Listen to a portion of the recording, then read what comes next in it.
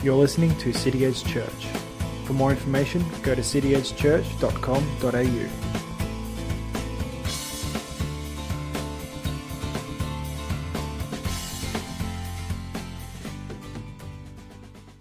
So this morning we're going to jump straight into it like normal.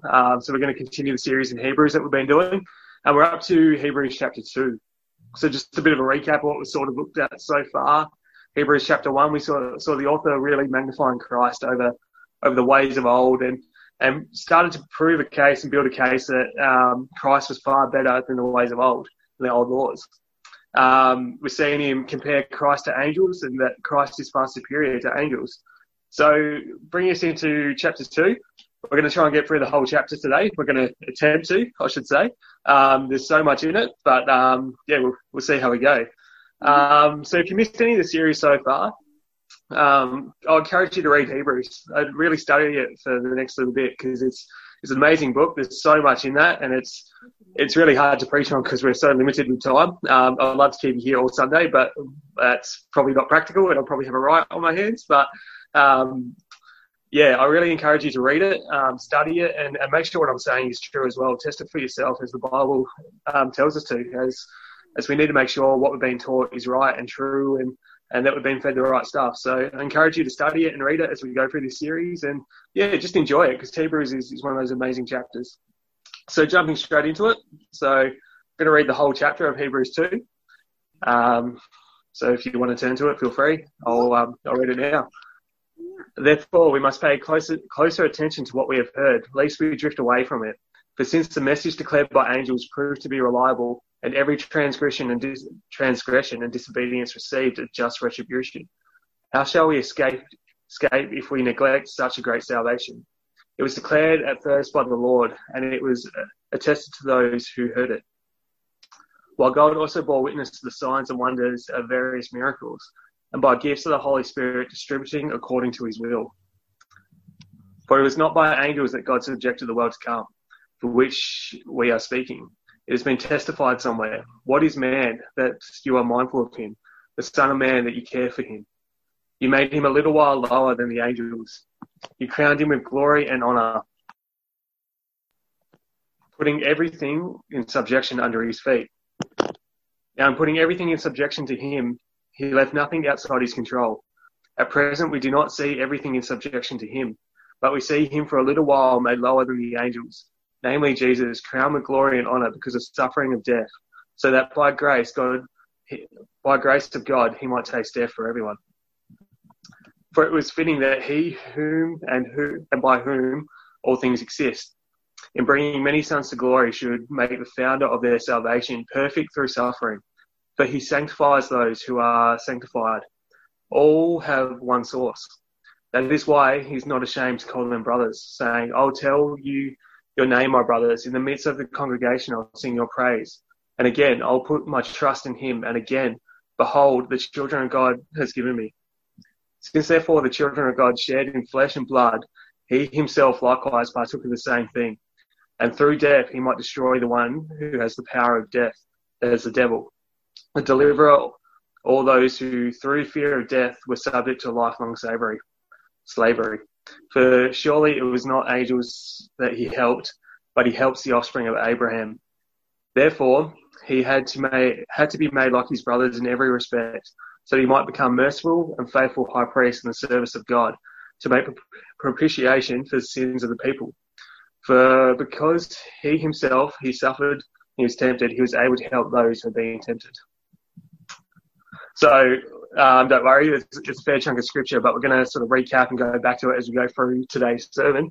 So the main points of this chapter are sort of split in two parts. The first part is a warning against neglecting our salvation and the risks of drifting away from that salvation. We see this in verse 1 to 5. So that's the first part. And then in the second part, we see the author going into talking about the founder of salvation, that perfect salvation. So reading through the first part, we gain a warning about drifting and neglecting such a great salvation. We see the author bringing in two comparisons, one being less and then working up to a much greater and perfect salvation. The first being the Old Covenant, the law that was brought in by angels. But he says this was true and reliable, where we can get a warning from this. As we see in the Old Testament, there was strict and just punishment for every broken law. We gain the knowledge as we read through the Old Testament, the things that happened to the Israelites while they were in the desert. And we see, even though the law was brought by God by angels, we still see it was very serious if it was broken. It was a reliable source from God, and it had very real consequences when broken and disobeying God. The author is getting at this first source, even though it's not perfect, it was still extremely reliable in what it was set out to achieve, and to neglect it would be severe punishment and even death. Then the author brings to your attention of how much worse is it if we neglect the perfect salvation that came from Christ himself. We see the much greater side of the comparison is salvation brought through Christ, the Son of God. If the law brought to us through angels was reliable, then how much greater is the salvation brought to us through God's own Son, God himself? Because of this, it is infinitely greater than God's own truth brought to us by angels. As we looked at and saw in the last chapter, all parts of God's plan is complete through Christ. There is no phase three of the plan. Christ came and completed the mission. He completed it for good. Where in the Old Testament, every sin, every transgression against the law needed to be covered with a sacrifice. It had to be covered each time. But when Christ went to the cross, it is complete for all who believe in him. If this is true, how much worse are the consequences to refuse the Son? How much worse if we choose to neglect Christ, God himself? The word of God is very clear what happens if we neglect salvation, as is written in John 3:16-20. For God so loved the world that he gave his one and only Son, for whoever believes in him shall not perish but have eternal life. For God did not send his Son into the world to condemn the world, but in order that it might be saved through him. Whoever believes in him is not condemned, but whoever does not believe in him is condemned already, because he has not believed in the name of the only Son of God. And this is the judgment. The light has come into the world, and the people love the darkness rather than the light because of their works were evil. For everyone who does wicked things hates the light and does not come to the light, lest his work should be exposed. But whoever does what is true and comes to the light, so that it might be clearly seen his works to be carried out in God. For all those who believe are not condemned, but whoever rejects the Son of God is already condemned, as it's put in John. If the law was proved reliable that was brought through the angels, and Christ is far superior than those angels, how much worse is the sin of rejecting God himself? If men in the Old Testament were not able to neglect the word of God that was received for the angels and is reliable, and breaking the law received punishment, then how can we ever neglect the revelation of the salvation brought to us by the Son of God? For those who believe are saved through perfect salvation, but those who reject are condemned for eternity. We see that rejecting salvation is bad, but we are also warned in verse 1 about drifting away. So in verse 1 of Hebrews 2, I'll just read the verse again. It says, "Therefore, we must pay closer attention to what we have heard, lest we drift away from it." We see a direct warning here about not whether we're saved or not, but about drifting away through life. This is a big issue. As we see here, that it says we must pay much closer attention. Not just, hey, just pay attention to this as a quick side note, but we must pay close attention to it. It's pretty serious what the author's trying to stick down here about drifting away. He emphasizes about sticking to the word, about God, in case we drift away from the word of salvation, away from Christ. Now, there's two main words in this verse. One, pay attention, and the other, drift away. So, just going to have to bear with me here for a little bit. Most people say pardon my French when they say something wrong, but I'm going to have to insist that you pardon my Greek a bit. It's not the best at the moment, but these two words are pretty important. So the word pay attention in that verse, we get from the Greek word proshein, what literally means pay attention. And the word drift away comes from the word pararin. If you like, I can give you the spelling of that word later and you can look it up and see how to pronounce it. It's quite crazy how it's actually pronounced, so I'll let you see how that's pronounced later. But both these words, which are meaning in Greek, so pararin, what is the word for drift, The meaning in Greek is used when something is flowing or slipping past. It can be used in many situations. So a few examples of it are like when you're eating tea and food goes down the wrong way, it's slipped down the wrong way. Or, well, this is quite a personal case. Or when you're on an aeroplane on the way to your honeymoon and your ring slips off your finger during takeoff and it rolls to the back of the plane. It can also be used there. Or a topic slips into conversation by accident, or someone has accidentally leaked documents to a press. It's that real slipping away sort of word. It's used in so many different situations, but regularly it's brought back to the meaning of something that is carelessly or thoughtlessly being allowed to be lost. So reading the verse, So reading this verse, it's warning us not to allow salvation to be lost by thoughtlessness or carelessness as we drift through life. As life is busy, it is easy to neglect our salvation. It's easy to get caught up in the day-to-day things and not give it any thought. Before you know it, we're thoughtlessly or carelessly sort of neglecting what we're being told to serve. Without even realizing it, we catch ourselves drifting away from the truth from our salvation, that is Christ. And Christ that has given us the salvation for God's own Son, who sacrificed himself to take away our sins. And in the end, if we don't keep it in check, we can actually drift away from our salvation if we were saved in the beginning. For example, both these Greek words both have a nautical meaning as well. Once again, pardon my Greek, but prosheen means to moor a ship, and paran can be used for a ship that is carelessly allowed to slip past a harbour or to drift about because the captain has forgotten to take in accounts of tides and currents. A thoughtless and careless sort of move. It gives us two pictures about this verse that we can see. One is that we need to be conscious about mooring ourselves to Christ and to the word of Christ. We need to know where we stand with Christ and that we are saved through Christ. And with our lives moored to our Saviour, then he will lead us through life. It's like a tugboat that guides a large tanker through a harbour. We need to be moored to Christ to lead us through life. As the Bible puts it, the Lord is our shepherd and he guides us. I've read a few scriptures about the Lord being the shepherd. Probably the most well-known one is Psalm 23. It says, "The Lord is my shepherd, I shall not want. He makes me lie down in green pastures. He leads me beside quiet waters. He restores my soul. He leads me in the path of righteousness for his name's sake. Even though I walk through the valley of the shadow of death, I'll fear no evil. For you are with me, and your rod and your staff, they comfort me. You prepare a table before me in the presence of my enemies. You anoint my head with oil. My cup overflows. Surely your goodness and mercy shall follow me all the days of my life, and I shall dwell in the house of the Lord forever." Then we also see in John 10, starting in verse 11, this is Jesus himself talking. He says, "I am the good shepherd. The good shepherd lays down his life for his sheep. He who is a hired hand is not a shepherd. Who does not own the sheep sees the wolf coming and leaves the sheep and flees, and the wolf snatches them and scatters them. He flees because he is a hired hand and cares nothing for the sheep. I am the good shepherd. I know my own, and my own know me. Just as the Father knows me, I know the Father, and I lay down the life for the sheep. And I have other sheep that are not of this fold.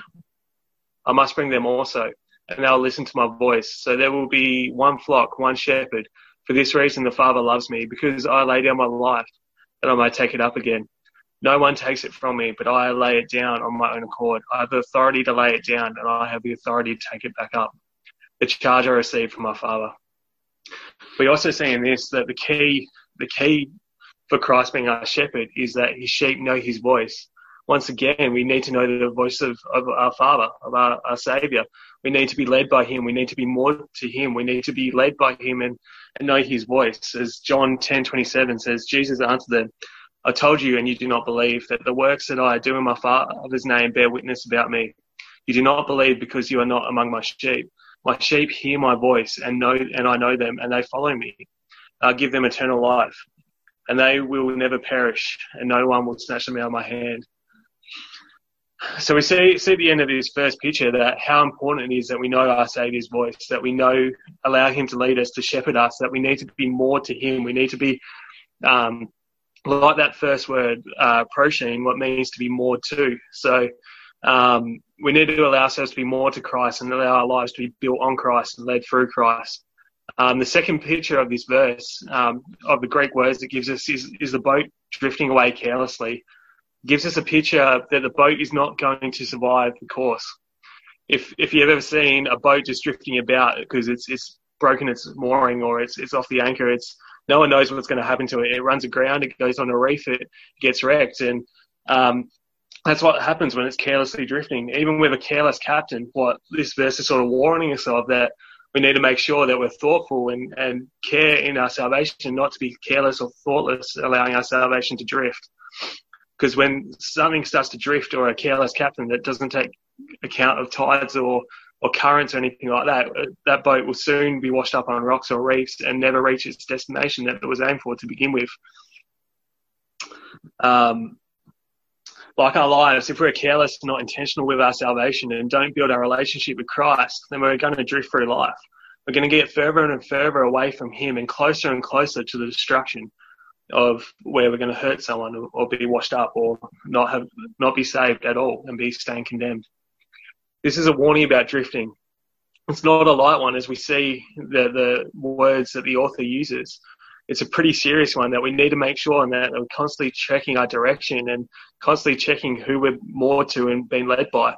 We need to make sure that we're not drifting through life aimlessly, because as soon as we start drifting, it brings destruction. We need to allow ourselves to be moored to Christ and not the world. The more we drift away, the colder we get to Christ. And the Bible's pretty clear what happens if we're not hot for Christ. In Revelation 3:16 says, "So because you are lukewarm, you're neither hot nor cold, I'll spit you out of my mouth."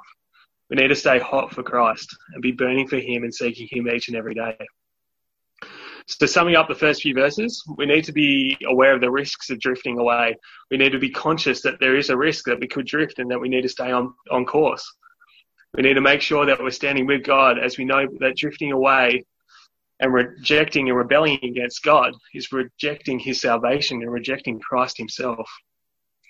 We need to stick close to him. So C.S. Lewis I'm quoting C.S. Lewis here, he said a quote that says, "We have to continually be reminded of what we believe.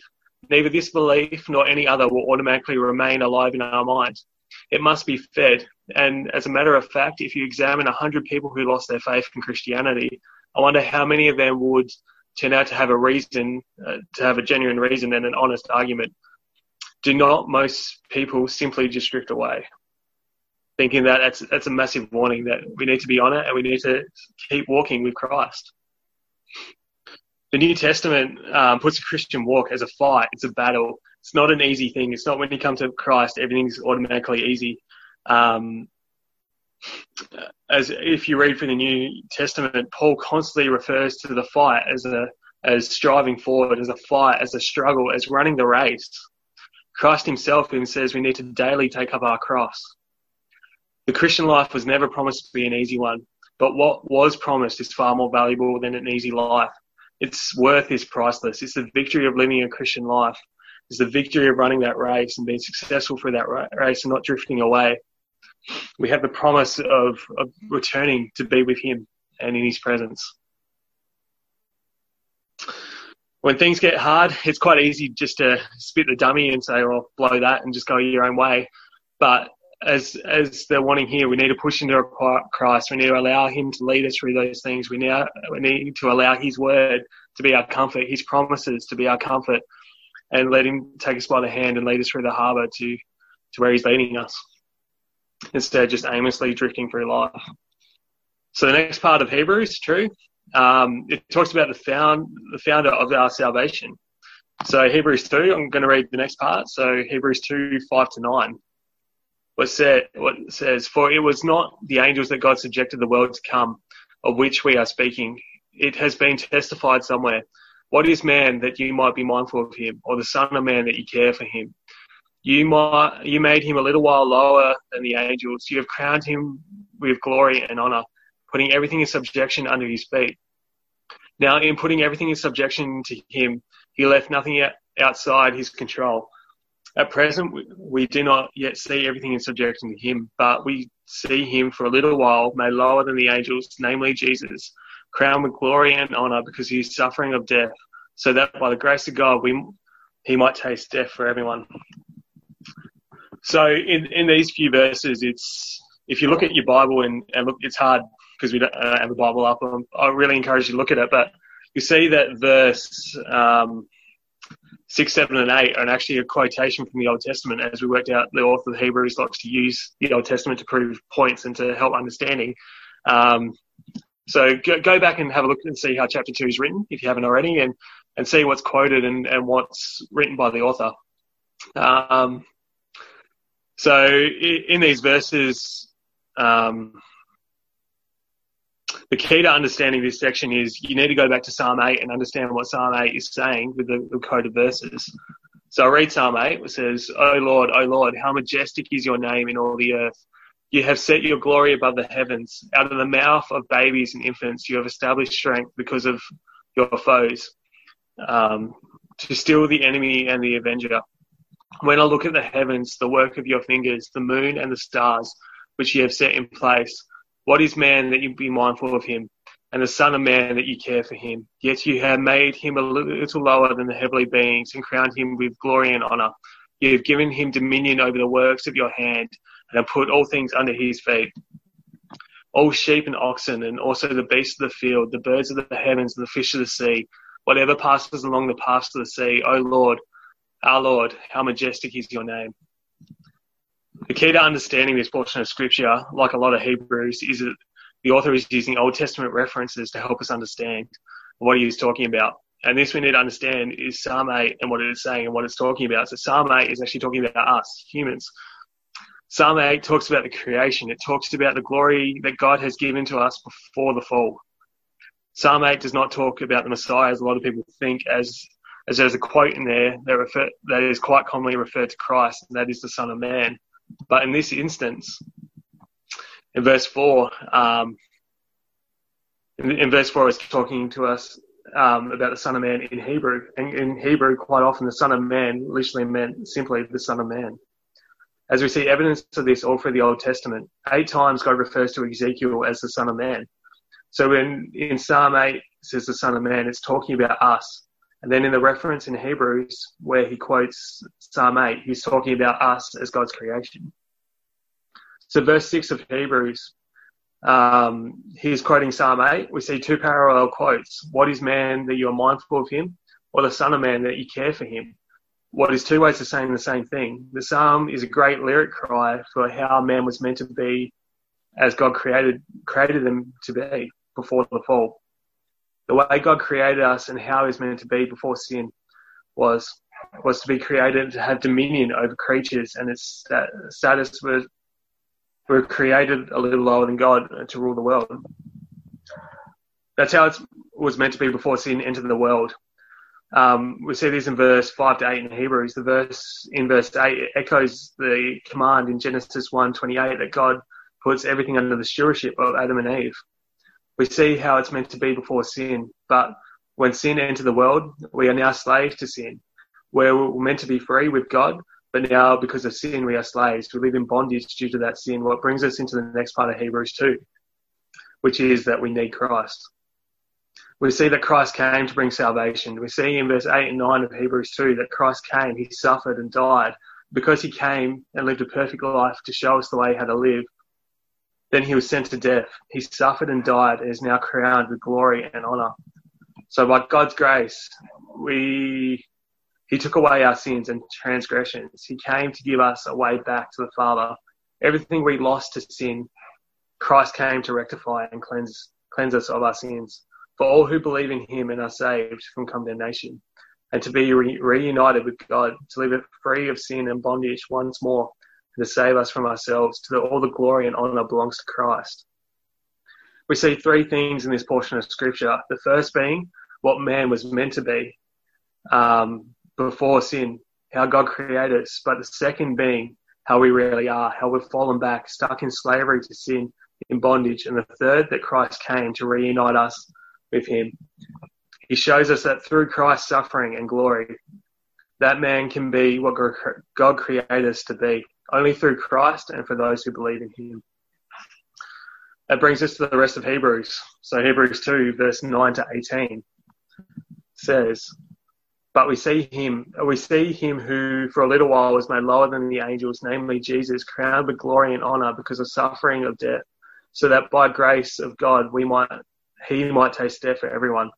For it was fitting that he, from whom and by whom all things exist, in bringing many sons to glory, should make the founder of their salvation perfect through suffering. For he sanctifies those who are sanctified. All have one source. That is why he's not ashamed to call them brothers, saying, I will tell you the name, my brothers. In the midst of the congregation, I'll sing your praises. And again, I'll put my trust in him. And again, behold, I and the children of God have given me. Since therefore children share in flesh and blood, he himself likewise partook of the same thing, that through death he might destroy the one who has the power of death, that is the devil, and deliver all those who fear of death were subject to a lifelong slavery. For surely it was not angels that he helps, but he helps the offspring of Abraham. Therefore he had to be made like his brothers in every respect, so that he might become a merciful and faithful high priest in the service of God, to make propitiation for the sins of the people. For because he himself has suffered when tempted, he is able to help those who are being tempted. We see in verse 10 that Christ is the founder of salvation. He is the source of all good and perfect things. To be the founder of something means that you've had to put the hard work in. You've had to gain something or create a blueprint to something. You have to be successful for others to follow. For us, Christ is the founder of salvation. He is the only way to be saved. He is the founder. He put together the way for us to get back to the Father. As Christ suffered and did all the hard work, he took the punishment that we deserve and founded a way for us to be saved from our sins. He's the way, the truth, and the light. As it says in John 14:6, Jesus said to him, I'm the way, the truth, and the life. No one comes to the Father except through me. The only way back to the Father to be saved is through Christ, the founder of salvation. Verse 10 also talks about that he's the founder of salvation, perfect through suffering. What the author of Hebrews is saying here is that through suffering, Jesus was made fully able for the task to be the founder of salvation. That through suffering, he was able to identify with men. And we see here again in chapter 2 quotes from the Old Testament. The author quotes Psalm 22:22, Isaiah 8:18, and Isaiah 8:17. All these texts forecast for his identity with men. But if Jesus had come into the world in a way in which he never suffered, he was never challenged with day-to-day living, then he would be quite different to us. It'd be hard to set an example for us to live by. A guy called Jeremy Taylor puts it this way: when God would save men, he did it in the way of man, so that through suffering, Jesus identified himself with us, and through this identity that Jesus sympathized with us. As we know from experience in life, it's impossible to truly sympathize with someone in a meaningful level if you've never faced the same opposition that person has faced or is going through. As Christ came, he was fully man and fully God. He's gone through everything that we face. And it says in verse 17 of Hebrews 2, he had to be made like his brothers in every respect, so that he might be a merciful and faithful high priest. Christ has gone through everything we struggle through. He's tempted as we are tempted. He suffered as we suffer. He was persecuted as do we. But the difference is Christ never failed. He never fell into the bondage of sin. He came and lived a perfect life, facing all the struggles we do, and he succeeded. He suffered on the cross to bring us back to what God has created us to be, free. Christ died for us. He is our mediator. Through Christ, we are set free from the chains of bondage are broken. And it sums up in Hebrews with one amazing word and a concept. And I know for a fact that this is John Gould's one of his favourite words, propitiation. What means in summary, the removal of God's wrath against sinners by the death of Jesus, who was fully God and fully man. It is the atonement that Christ made for us. He has taken away our transgressions. He has made a way to the Father. He has turned God's wrath away from us and took it on himself on the cross. He's taken the punishment that we deserve and taken it on himself. He's taken our place for our sins. He took the punishment and the wrath that we so justly deserve. This is probably the most amazing and meaningful word, and the action that can be used for the sacrifice Christ has done for us. There's a whole series of preachers you can just do on this one word and the meaning of it. What I'd love to do, but once again, we'd probably be here 4 years if I dive into that word for how long I want to. But just a few more scriptures. Says Christ's death crowns his atoning suffering that propitiates God's wrath against us. Romans 3:24-25 says, and are justified by the grace as a gift through the redemption that is Christ Jesus, whom God put forward as propitiation by his blood to be received by the Father, received by faith. This shows God's righteousness because he is divine forbearance. He had passed over for former sins. Then Romans 5:6-9. For while we were still weak, and at the right time, Christ died for the ungodly. For one who sacredly died for a righteous person, though perhaps a good person would dare even to die. But God shows his love for us, that while we're still sinners, Christ died for us. Since therefore we have been justified by his blood, much more shall we be saved from him and the wrath of God. Saved by him from the wrath of God. As much as I'd love to keep preaching on this, I need to wind it up. We might dive into it a bit further in the next preach, because there's so much to preach on through that. So just in summary, what we're seeing today is like we need to be careful that we don't drift away. We need to constantly check ourselves and to make sure that we're more to Christ and that we're building our lives on the right things and not drifting away from salvation. We need to rely on Christ, who is the founder and the ultimate Saviour for our sins. He's turned God's wrath away from us for those who believe and taken it on himself. What in concept is an unbelievable thing, and how much love that God loves us with. So just pray and we'll wrap it up. So Father, we thank you so much for sending your Son. Jesus, we thank you that you went to that cross, you took our sins, you took our punishment that we so justly deserve and took it on yourself. And we thank you that you've created a way for us to come back to the Father. We thank you for all those who believe in you are not condemned, but they are saved. Father, we thank you for your grace. And Jesus, we pray that you continue to lead us. Help us not to drift away from your truth and your word, but help us to dive into that, Lord. And would you lead our lives and steer us, Lord, through this life, Lord. It's not easy, Lord, and help us to run the good race and as we look forward to times with you, Lord. In your name, amen. Thanks for listening to City Edge Church. For more information, go to cityedgechurch.com.au.